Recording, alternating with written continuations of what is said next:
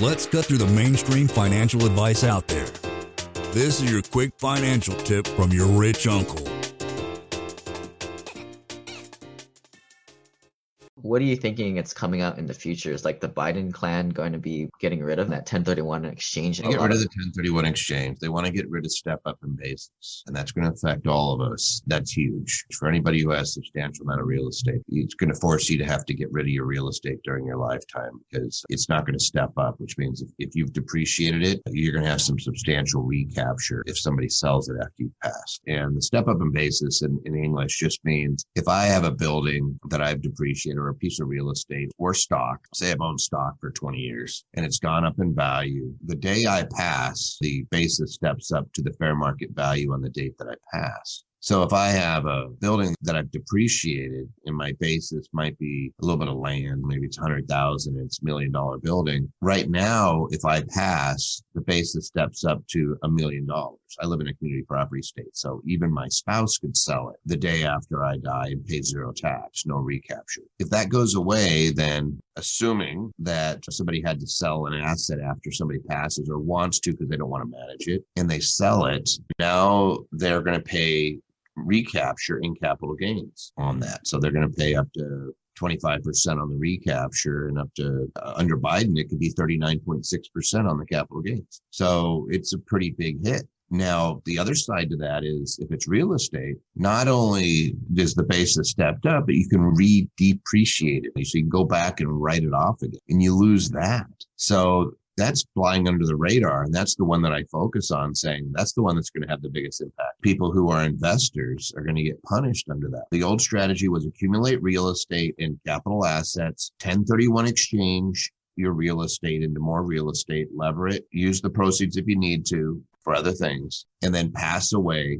and you don't have to worry about any tax. And they could either re-depreciate it, so they're not going to pay any tax on any of the rents for a long time. So you're going to depreciate it again after they've passed at that higher amount, and all of a sudden they're getting huge tax benefits, or they sell it and they pay no tax. And so there was always that kind of the silver lining, especially in community property states where the first spouse, everything steps up. Dad passes and mom can sell the stock and not have to worry about getting hit with capital gains. Now, mom could be getting hit with as much as 39.6% federal, plus the net investment income tax, which is 3.8, plus their state taxes, which can be as high as 13%. So you could be in a scenario where you're paying 50 some odd percent. It gets a little ridiculous. So is the solution either to wait until a different party is in there and changes the law again, or some kind of dynasty trust or a trust that irrevocable trust that owns the assets so it never does a step up? Yeah, that's a tough one because no matter what, if I put it into trust, the basis is the basis. I'm done. So there's really not much of a strategy on the step up. You can do what's called a deferred sales trust on substantial assets where you spread it out over time. And you allow a installment sale essentially, and then you step up the basis and you sell it and avoid the tax immediately, but you spread it out over, let's say 20 or 30 years. There's still some strategies that you can do to lessen it. Realistically, under those circumstances, it's just you're sitting down going option A, B, C at the time. I've seen people make changes where they were scared to death. So I'll give you a good example. I had a client.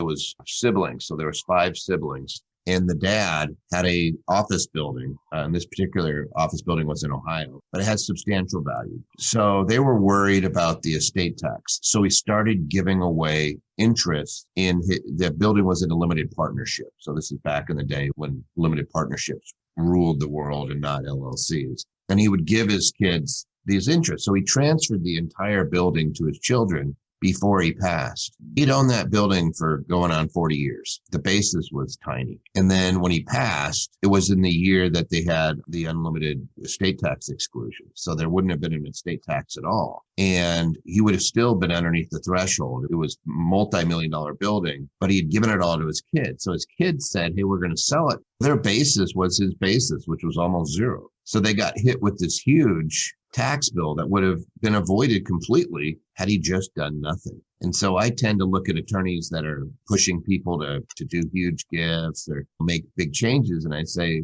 don't do that. You don't know what the future is going to be. You could really hurt yourself. And those kids, that hurt them. There was a little bit of a dispute over whether they wanted to keep it and operate it, but it was like they didn't have the depreciation. So they actually had income coming in off this thing. And they were like, oh my gosh, they had to do some fix up on it. There was some capital call issues. And so they decided they wanted to sell it. And instead of getting $1, they were getting 60 cents. And because it's not cheap to sell a building, you're paying the commission, you're paying the real estate tax, the closing costs, and all these things that eats away. Plus you're paying long-term capital gains on that thing. And you have a lot of recapture on the original building and the improvements that they had done thereafter. It ended up really hurting them. And it was shocking to look at it. And I'm talking to the accountant who advised him the whole time. And I could tell he was like, oh, that was what the dad wanted to do. They overreacted to these law changes. Lane is not a lawyer, CPA, but the dude did quit his engineering job and now owns thousands of rental properties. Learn more about the secrets of the wealthy. Join our community at thewealthelevator.com/club. And if you're looking for a longer form podcast, also subscribe to the Wealth Elevator podcast.